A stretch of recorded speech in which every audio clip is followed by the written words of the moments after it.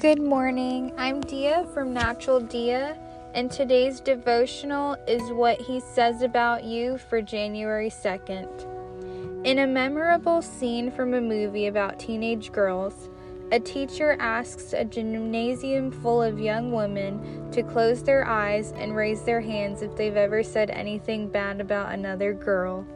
Virtually every hand is raised.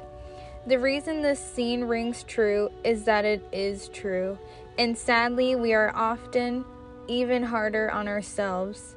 In addition to the amazing news that Mary would bear God's Son, the angel who visits her in Luke 1 also tells Mary of her goodness, of her favor in God's eyes. Mary was a teenage girl. Chances are she's heard and thought something less than kind about herself on more than one occasion. Consider her brave and beautiful response.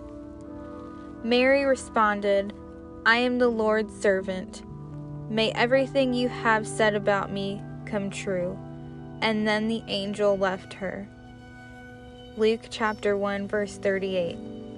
Are you self-critical? If asked to describe yourself, what would you say? Now think of someone who loves you. What do they say about you?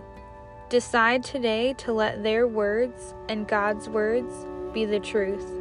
Join Mary in saying to God, "May everything you have said about me come true."